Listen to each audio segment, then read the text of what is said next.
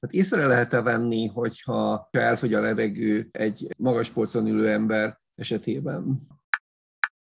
Felső vezetőként is elérkezhet az a pont, amikor az ember azt mondja, hogy én most már szeretnék valami mást csinálni.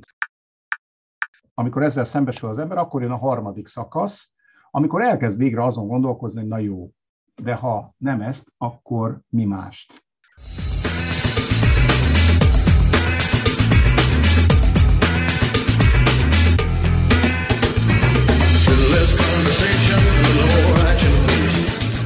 Üdvözlöm az Action Coach aktuális podcastjának hallgatóit. Én Eszik Zoltán vagyok. Szokásos módon ebben a beszélgetésben Szilágyi Lászlóval üljük körül a képzeletbeli asztalt. Ő az Action Coach Magyarország licenctulajdonosa, László is üzleti coach, és a mai beszélgetésben a repülőgépvezetésről lesz szó, vagy mégse. Nem a repülőgépvezetésről lesz szó. Valójában a cégekhez kapcsolódó irányítói kompetenciák legjobb kapitalizációjának az útjáról beszélgetünk. De hát először is ezt a vezetői kompetenciát valakinek meg kell szerezni, és ez az, ami annak a hegymászásnak, vagy létramászásnak a jutalma, amikor valaki elmondhatja, hogy egyre nagyobb vállalatnál, egyre magasabb polcon találja hirtelen magát, egyre több erőforrásról hozhat döntéseket, egyre nagyobb munkáját segítő csapat áll rendelkezésére, egyre többen szurkolnak neki, hogy onnan ki is kerüljön esetleg, mert a helyére sokan vágynak, mert hogy a csúcson lévőket általában az üzleti világban elég jól meg szokták fizetni. Ezzel ugye az is együtt jár, hogy ilyenkor persze mások is szívesen lennének az ilyen módon kitüntetett vagy elismert vezető helyében. Tehát a corporate világban van egy érdekes vízválasztó vagy választóvonal a csúcs előtt, vagy a csúcshoz közvetlenül közel jutva az emberek életében. És jól tudom, Laci, hogy ez a te életedben is nem is egyszer talán megérintett, mint kihívás. Én is üdvözlöm sok szeretettel a hallgatóinkat. Valóban én nagyon hosszú időt töltöttem el a corporate világban, akik ismernek engem, azok tudják, hogy az élelmiszeripar környékén töltöttem el körülbelül egy olyan nem egész 25 évet, különböző értékesítéssel, marketinggel, vagy akár teljes vállalatvezetéssel összefüggő pozíciókban, és valóban velem is megtörtént az, ami egyébként szinte mindenkivel ebben a világban, hogy adódott egy pillanat, amikor szembe kellett nézni azzal, hogy a korábban betöltött pozíció az többé már nem az enyém. És független attól, hogy az éppen aktuálisan saját döntés volt-e vagy sem, ez mindenképpen kihívást jelent egy olyan embernek, aki ahhoz szokott hozzá, hogy nagy rendszerek veszik körül, és a tudása érvényesítésének nem az eszköztár hiányosságai jelentik a legnagyobb gátat, hanem sokkal inkább másfajta körülmények azok, amik esetleg befolyásolják a mindennapi cselekvési teret. Azt megérzi az ember felső vezetőként egy nagyvállalati közegben, hogyha már nem olyan harmonikus az ő munkáját megítélő közeggel a kapcsolata, hogyha az iparágban olyan változások vannak, amelyek nem a szájéze szerinti fordulatokkal járnak. Tehát észre lehet-e venni, hogyha elfogy a levegő egy magas polcon ülő ember esetében? Persze észre lehet venni, még akkor is, hogyha sokan úgy gondolják, hogy egy nagyvállalati környezet a sokkal inkább egy ilyen elidegenedett, a személyes kapcsolatokat nélkülöző rendszer lenne, ott is ugyanúgy megvannak a mindennapi interakciók a résztvevők között, tehát ebben a tekintetben szerintem nincs különbség szervezet és szervezet között, hiszen a nagy szervezet is sok pici apró szervezetnek az összességéből áll össze, így mindenképpen lehet érzékelni. Az már megint egy másik kérdés, hogy adnak-e lehetőséget arra, hogy az ember érzékeljen-e ilyesmit. Tehát azért én tudok olyanról, ez nem velem történt meg, aki a legnagyobb békében és nyugalomban töltötte a mindennapjait a pozíciójában, és tényleg derültékből a villámcsapásként érte az a hír, amikor egy ilyen barátságosnak induló péntek kora délután a aktuális vezető és a HR igazgató komor tekintettel behívták az irodájukba vagy a tárgyalóba, és ott közölték vele, hogy igazából ez az utolsó munkanapja ennél a cégnél, és mire visszamegy, addigra már a számítógépebe se tud belépni. Nyilván ezt lehet puhán, meg kevésbé puhán csinálni, de a végeredmény az mindenképpen ugyanaz. Sokunk számára érkezett el ilyen beszélgetés, és hogyha abba gondolunk bele, hogy a pályánknak hát fogalmazunk úgy udvariasan, hogy a második felében járva már egy kellően magas pozícióban ülve, ennek a veszélye, ez fokozottan igaz. Persze az ember igyekszik jól csinálni a munkáját, igyekszik hozni a terveket, igyekszik megfelelni a tulajdonosokat képviselő különböző irányító testületeknek vagy külföldi vezetőknek, de ettől még benne van a pakliban, hogy főleg most egy ilyen válságos időszakban, amelyben a különböző iparágakban a COVID által generált helyzet másféle hatásokat fejt ki, bizony előfordulhat, hogy mondjuk egy éppen aktuális költségcsökkentő sorozat, vagy lépéssorozat keretében egy addigra már drágává váló vezetőnek is azt mondják, hogy szép volt, jó volt, de köszönjük szépen, elég volt, jöjjenek a fiatalok. De a dolognak egyébként a másik oldala is létezik, és szerintem, hogy ne annyira bajós árnyat vessünk erre az egész beszélgetésre, inkább ebből az irányból közelíteném meg a dolgot, hogy bizony felsővezetőként is elérkezhet az a pont, amikor az ember azt mondja, hogy én most már szeretnék valami más csinálni, környezetváltásra van szükségem, másfajta világban szeretném élni az életem, azok a kicsit ilyen néha nagyon feleslegesnek tűnő dolgok, mint az állandó megbeszélések sorozata, a beáradó elektronikus levél özön, egyszer csak az embernél így eléri a túlcsordulás határát, és azt mondja, hogy köszönöm szépen, én a jövőben nem szeretnék ilyen életet folytatni. Esetleg arra is gondolva, hogy lehet, hogy amúgy a másik oldalon, az alkalmazói oldalon is már megfordultak ilyen gondolatok az adott emberrel kapcsolatban, és akkor miért nem menjünk elébe ennek a döntésnek. Tehát szerintem, hogyha le akarom rövidíteni ezt az elég bonyolult körmondatot, akkor talán azt lehet mondani, hogy egy magas pozícióba jutott felsővezetőnek igenis el kell gondolkodnia azon, hogy milyen módon szeretné a pályafutását folytatni, hogy végig ebben a környezetben akar-e működni, kitéve magát annak, hogy igazából egyetlen egy vevője van, a saját vezetője, vagy a saját irányító testülete, vagy pedig azon gondolkozik, hogy mindazt, amit addig értékké tett az életében, azt már úgy értem mások számára, az alkalmazója számára, azt most megpróbálja a saját maga számára értékét tenni, és esetleg egy olyan területre vált, ahol ezeket az egyéni képességeket sokkal inkább tudja kamatoztatni. Muszáj megkérdezzem, mert feladtad a labdát, azt mondod, hogy az ember megpróbálja tenni a legjobb dolgát, és mégis előjöhet egy olyan belső élmény, egy késztetés arra vonatkozóan, hogy talán nehezen a tengelyen maradjunk a továbbiakban. Hogy a sikeres kis és közepes vállalkozások teljesítménye mögött általában 3 ember teszi a dolgát típusú teljesítmény integrációja szokott megbújni. Ebből az egyik az, aki a vállalkozóságot képviseli, azt, hogy az üzleti kockázatokat bátran vállalni a döntéseket, új és új területre menni, keresni a kék óceán lehetőségét. A másik ember ugye a menedzser, aki azt mondja, hogy a struktúra tartja meg a vállalkozást, tehát igenis biztonságos rendszereket kell fenntartanunk.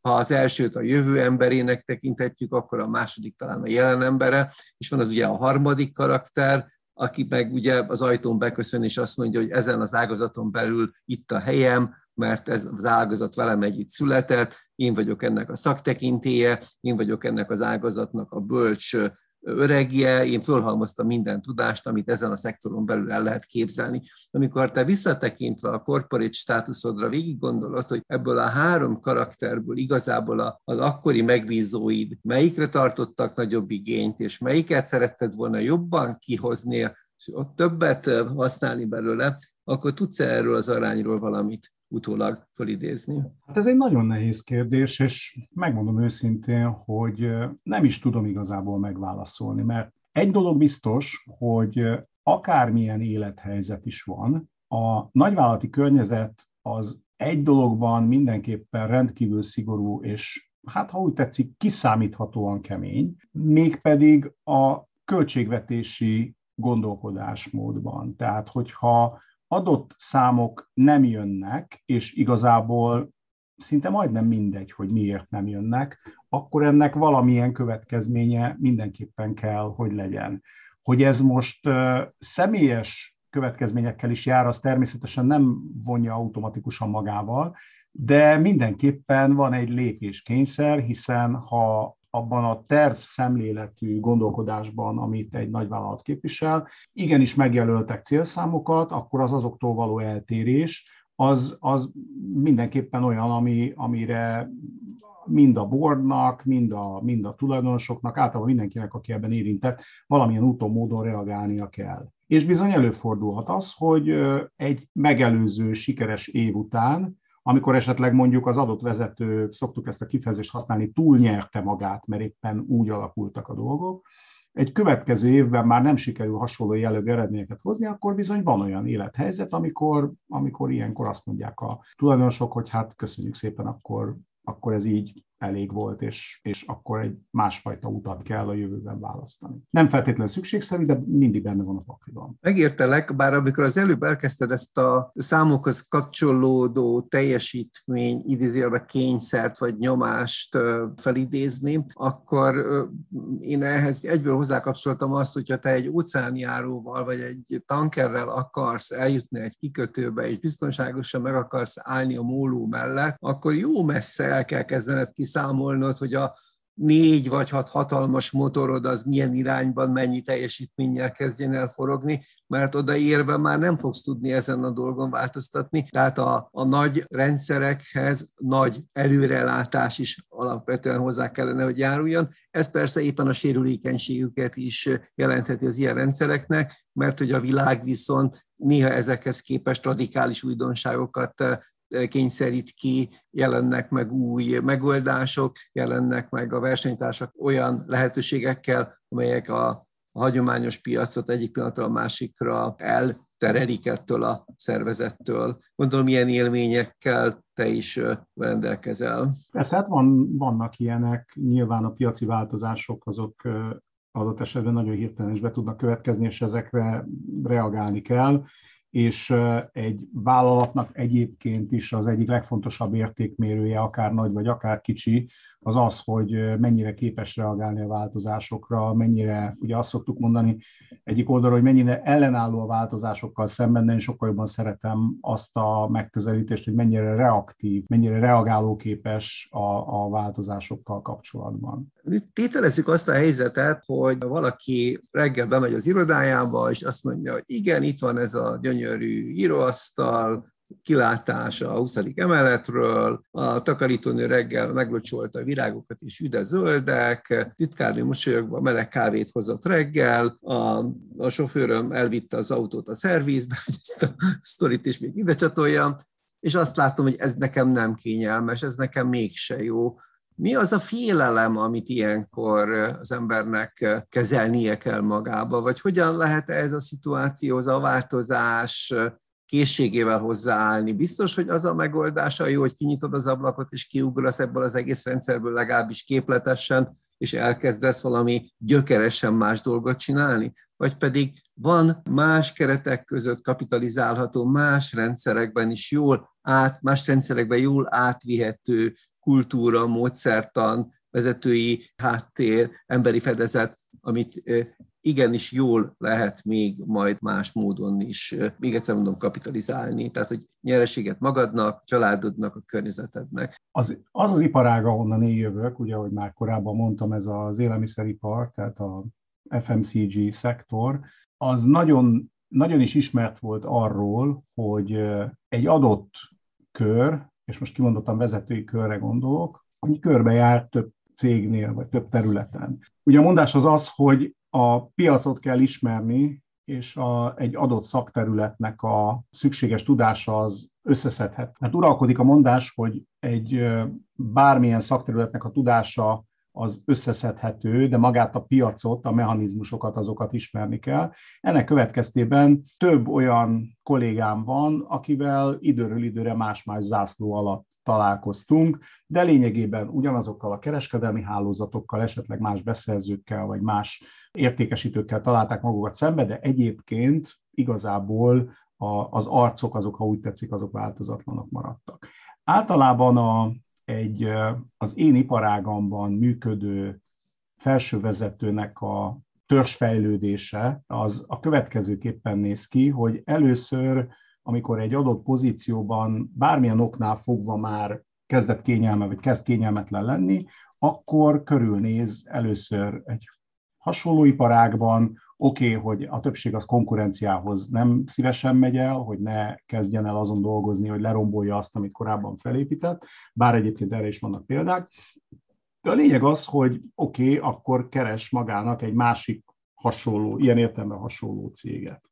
Aztán esetleg még egy következőt, és aztán ráébred arra, hogy tulajdonképpen teljesen mindegy, hogy milyen iparágról van szó, a lényeg az nem változik. Ugyanazok a kereskedelmi hálózatok, ugyanazok a driverek, ugyanazok a viták a különböző kereskedelmi tárgyalásokon, csak legfeljebb egy-két arc változik, és ilyenkor kezdődik el a következő fejlődési szakasz, amely már arról szól, hogy ha nem az élelmiszeripar, akkor mi más. Ugyanakkor viszont azt is tudni kell, hogy ez elsősorban egyébként azt mondom, hogy a fejvadászoknak a beskatujázásából is adódik, hogyha az ember egy tapasztalt élelmiszeripari vezetőként mondjuk elkezd állást keresni, akkor ők továbbra is azt fogják hozni, amit eddig csinált. Tehát megpróbálják kiajánlani egy másik élelmiszeripari céghez, meg egy harmadikhoz, és így tovább, és így tovább. És egyébként tudomásom szerint például mondjuk a pénzügyi szektorban is így működik, és egyébként ugyanígy működik például mondjuk a gyógyszeriparban is. Ennek következtében nehéz kilépni. És akkor jön amikor ezzel szembesül az ember, akkor jön a harmadik szakasz, amikor elkezd végre azon gondolkozni, hogy na jó, de ha nem ezt, akkor mi mást? Mert ez így, ezt már nem szeretem, kényelmetlen, nem jó, akkor kezdjünk bele valami másba. És én ezt azért merem mondani, mert én végigjártam ezt az utat. És a mai fejjel visszagondolva már nagyon érdekes, hogy amikor annó így kezdtem azt érezni, hogy az aktuális kihívások már nem elégítenek ki annyira, akkor milyen dolgok jutottak eszembe, de ami a gondolkodásnak az útvonala volt, azt talán úgy lehet leírni, hogy elkezdtem azon gondolkozni, hogy mi az, amit a jelenlegi feladataimban még mindig nagyon szeretek, és utána azon gondolkoztam, hogy ezekből a szeretett feladatokból mi az, amit tovább lehet vinni, esetleg egy másik területre, és hogy melyik az a terület, amelyen ezeket a szeretett feladatokat továbbra is el lehet látni. Én nagyon szerettem emberekkel foglalkozni, nagyon szerettem a kollégáim támogatásán, fejlesztésén dolgozni. Nagyon nagy örömet okozott minden egyes alkalommal, amikor fejlődést láttam a kollégáimon, és úgy éreztem, hogy ez a fejlődéshez nekem valamiféle közöm van. És így egyébként viszonylag hamar meglett az irány. Tehát, hogy azt gondolom, hogy az a közel 25 év, amit én eltöltöttem ebben az iparágban, ez nem csak az élelmiszeriparral, hanem általában az üzletvezetéssel, az üzletépítéssel, az üzleti gondolkodással kapcsolatban is nagyon sok tapasztalatot jelentett, és ezt én szerettem. Tehát még volt egy pont, ami így ilyen irányvonalként megjelent előttem, és hogy ezeket összegeztem, megjelent a tudásátadás, ráadásul én egyébként nagyon régóta mondogatom ismerős körökben, hogyha nem megélhetési kérdés lenne, akkor legszívesebben valószínűleg tanár lennék, mert engem kimondottan érdekel ez a fajta tudástranszfer, általában a tudásnak az átadása szerintem az az egyik legszebb, talán a gyógyítás mellett a másik legszebb tevékenység, amit ember végezhet. És akkor így aztán valahogy körvonalazódott az, hogy akkor persze kezdjünk el tanácsot adni, mert ez egy milyen jó dolog. Ráadásul ugye sokan azt mondják, tanácsot adni azért jó, mert nyugodtan rá lehet kenni az ügyfélre, hogy én javasoltam, de azt, hogy megcsináltad, az te döntésed volt, és akkor így a felelősség is kisebb. Ezt most szándékosan viccből mondom egyébként, mert én nagyon nem így vagyok egyébként összerakva, de hogy egyre inkább, egyre élesebben kezdett kirajzolódni egy ilyen kontúr, ami valamiféle ilyen üzleti tudás átadással kapcsolatos tevékenységet feltételezett, és akkor nekem szerencsém volt, mert véletlenül akadt az utamba az Action Coach, és mind a mai napig azt mondom, hogy ez egy nagyon szerencsés és nagyon jó találkozás volt az életemben, mert tényleg sikerült megtartanom azokat a szeretem feladatokat a régi életemből, amik kimondottan töltöttek, és ugyanakkor számtalan új dologra tettem szert, kiléptem a saját addigi iparágamból, már nincsen meg az a skatuja, hogy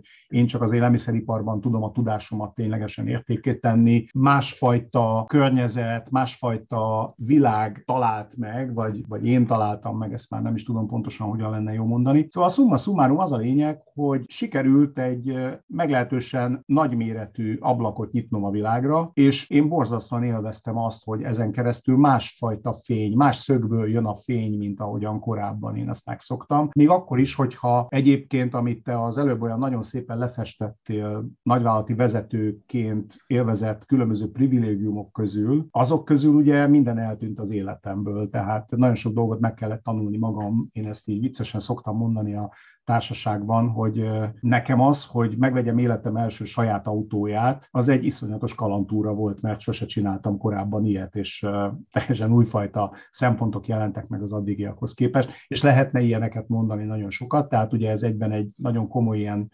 önismereti túra is volt, tehát nekiálltam felfedezni saját magam újra. De ami a lényeg, hogy maga a gondolkodás az ezeken a fő stációkon ment keresztül, amíg eljutottam odáig, hogy tényleg az a más, az már nem feltétlenül az addig megszokott iparágat, környezetet jelenti egy másfajta zászló alatt, hanem tényleg egy másfajta tevékenységet. Hogy foglaljam ezt össze? Tehát van egy feltöltöttség, egy kiégettség, egy bizonytalanság arra vonatkozóan, hogy jó helyen vagyok, ezt tekinthetjük első vagy nulladik pontnak.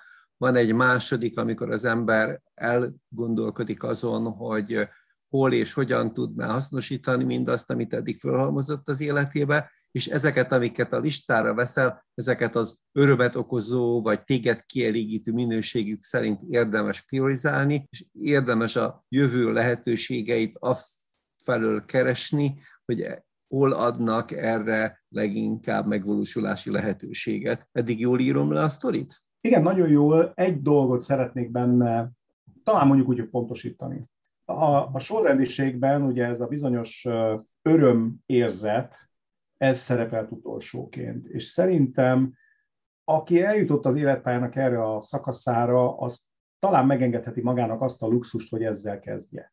Tehát, hogy szerintem sokkal fontosabb az, főleg a mi életkorunkban, amikor már másfajta értékekben gondolkodik az ember, annak nagyobb jelentőséget tulajdonítani, hogy mi az, ami élvezettel tölt el. Most nyilván nem akarom, én már az előbb is mondtam, hogy ilyen baljóssá tenni ezt a beszélgetést, de ugye a mi korunkra már mindenképpen, én most ugye 52 éves vagyok, a mi korunkra már mindenképpen azt mondja a köznyelv minimum, hogy B oldal.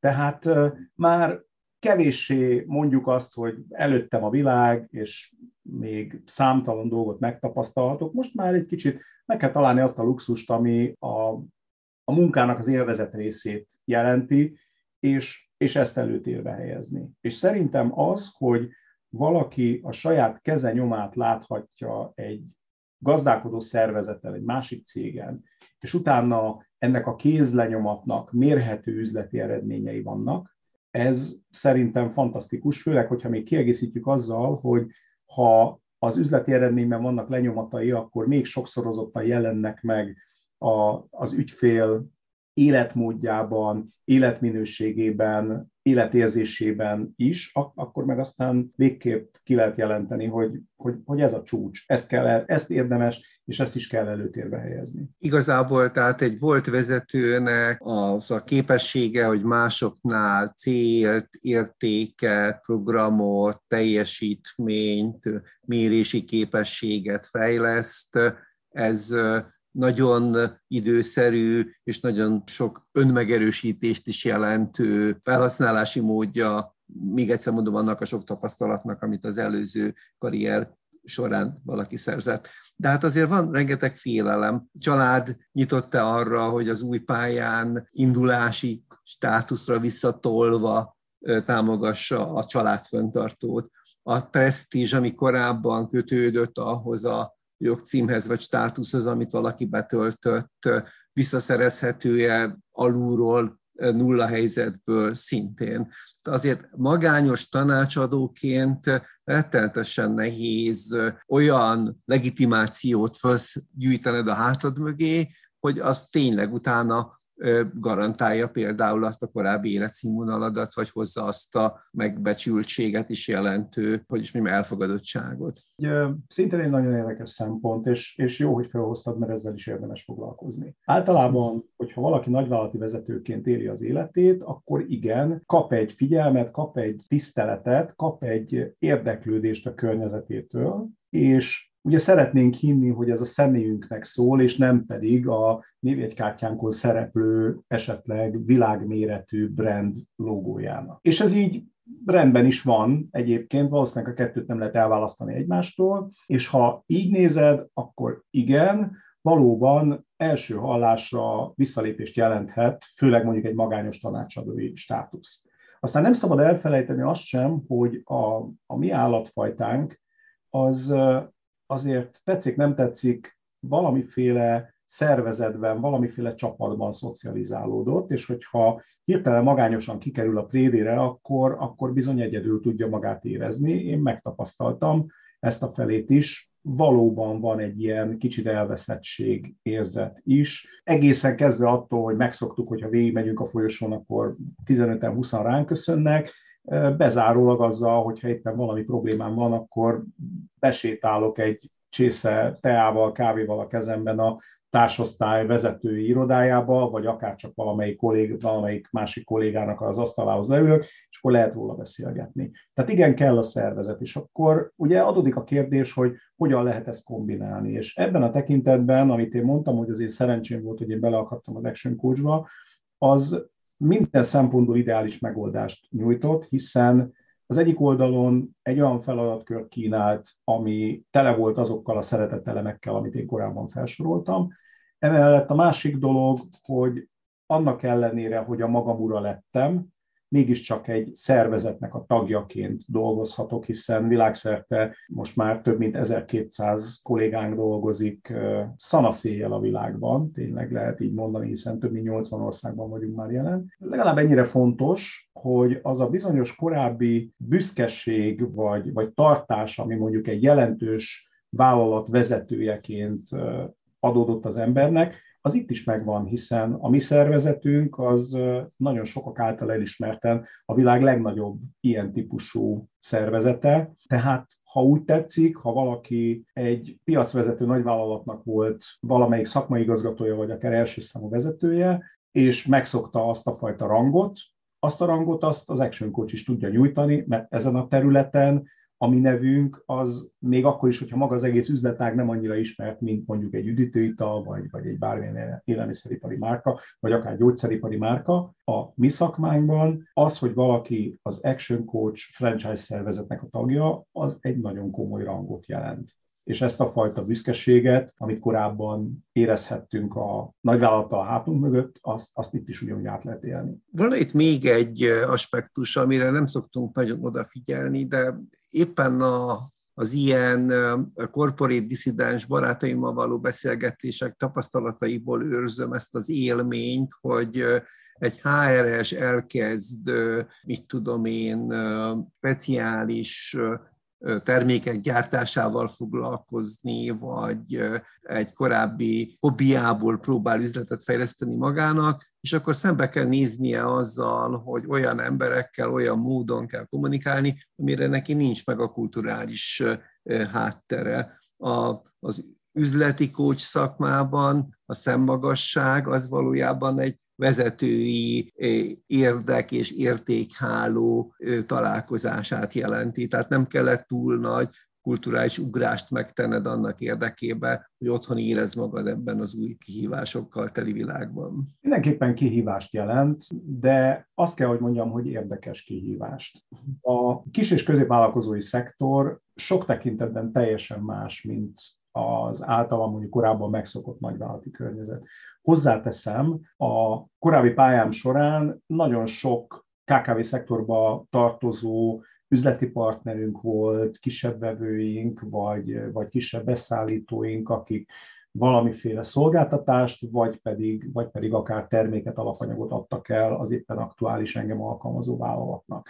Tehát egy valamekkora rálátás mindenkinek van, csak legfeljebb nem gondol bele, mert egy kicsit elhomályosítják a szemét azok a számok, amelyek ugye a naponta érkező különböző forgalmi riportokban szerepelnek, és ezek általában ilyen nagyon sokjegyű értékek szoktak lenni. De a másik oldalon viszont szerintem az egy nagyon fontos dolog kijelenteni, és úgy tényleg tisztában lenni azzal, hogy egyféle gazdálkodói vagy gazdasági törvényszerűség rendszer van, nincs több. Mindenkire ugyanazok a piaci viszonyok hatnak, mindenkit ugyanazok a körülmények befolyásolhatnak pozitív vagy negatív alapon. Ha hasonlatot akarok venni, és ha már te azzal indítottad a beszélgetést, hogy a repülőgép vezetésről fogunk beszélgetni, akkor én most innen hozok egy hasonlatot, hogyha valaki megtanult nagy gépen repülni, és megszerezte mondjuk egy nagy utasszállítóra a pilóta vizsgát, akkor minden bizonnyal, hogyha egy kis gépbe fog beülni, akkor el fogja tudni vezetni, legfeljebb meglepődik azon, hogy egy-egy kézmozdulatára milyen hirtelen reagál az adott sokkal kisebb méretű repülőgép. Arról nem is beszélve, hogy azért nagyon ritkán születik valaki azonnal egy nagyvállalatnak az első számú vagy második számú vezetői székébe. Végigjárja a ranglétrát, megtanul kicsiben, kisebb részletekben gondolkodni, és hogyha megfelelően rátermett, akkor ugye egyre nagyobb felelősséggel járó feladatokat kap meg.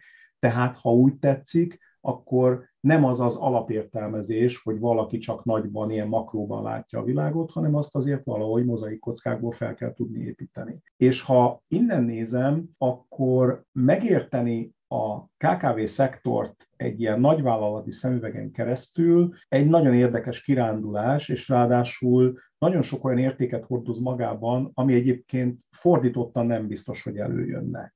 Tehát egy nagyvállalati vezető az alapvetően mindig rendszerekben gondolkodik. Teljesen mindegy, hogy melyik területen szerzett jártasságot, lehet ez HR vonal, pénzügy, értékesítés, marketing, igazából teljesen mindegy. Egy dolog biztos, hogy az az adott terület, vagy hogyha mondjuk első számú vezető volt, akkor az egész vállalat, az mindenképpen rendszerek sokaságából állt össze.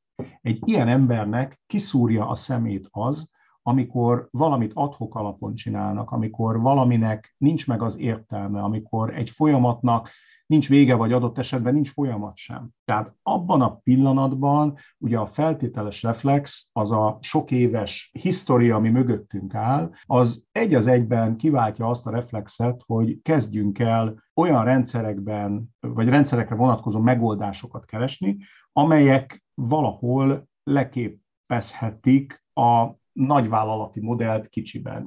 Így vagyunk összerakva, ezzel nem tudunk mit csinálni. És ez szerintem egy fantasztikus nagy érték lehet minden olyan kis és középvállalkozás tulajdonosnak, aki ilyen típusú, ilyen tapasztalattal rendelkező emberekkel kerül szembe, mert ez a fajta gondolkodás ezekből a tulajdonosokból legtöbbször hiányzik. Tehát ha úgy tetszik, akkor ez egy fantasztikusan jó szimbiózis. A kis és középvállalkozó hozza magával a rugalmasságot, a gyors reagálást, a szó jó értelmében vett fineszt vagy csibészséget, most tényleg abszolút pozitív értelemben használom ezeket a kifejezéseket, ugyanakkor egy nagyvállalati környezetből jövő külső szem pedig hozza azokat a kérdéseket, amelyek segítenek ezeket az impulzusszerű gondolatokat és ösztönös megérzéseket valamiféle rendszerbe terelni. És ebben az esetben, hogyha ez megtörténik, akkor minden esetben olyan belső tartalékok szabadulnak fel, amelyek lökésszerűen meg tudják indítani az adott vállalkozást a fejlődésnek az útján. És ugye soha senki nem mondhatja magáról azt, hogy varázspálcával rendelkezik, de valahol mégiscsak egy-egy ilyen érintéssel vagy kérdéssel, új szempont behozatalával olyan lendületet lehet adni egyik pillanatra a másikra, egy egyébként nagyon mozgékony, hát ugye kisgépről beszélünk, maradva hasonlattal, olyan lendületet lehet hozni, ami hirtelen 180 fokkal is képes megváltoztatni az addigi tendenciákat a céggel kapcsolatban. Maradjunk a képednél, igazi felszállópályára állítja ezeket a kis repülőket, ami valójában ugye azt jelenti, hogy egy stabilan működő, akár a tulajdonos nélkülözni képes, önjáró, profittermelő vállalkozássá fejlődhetnek. Ez persze egy hihetetlen mentális átalakulás is mindazoknak, akik ebben a dologban érintettek.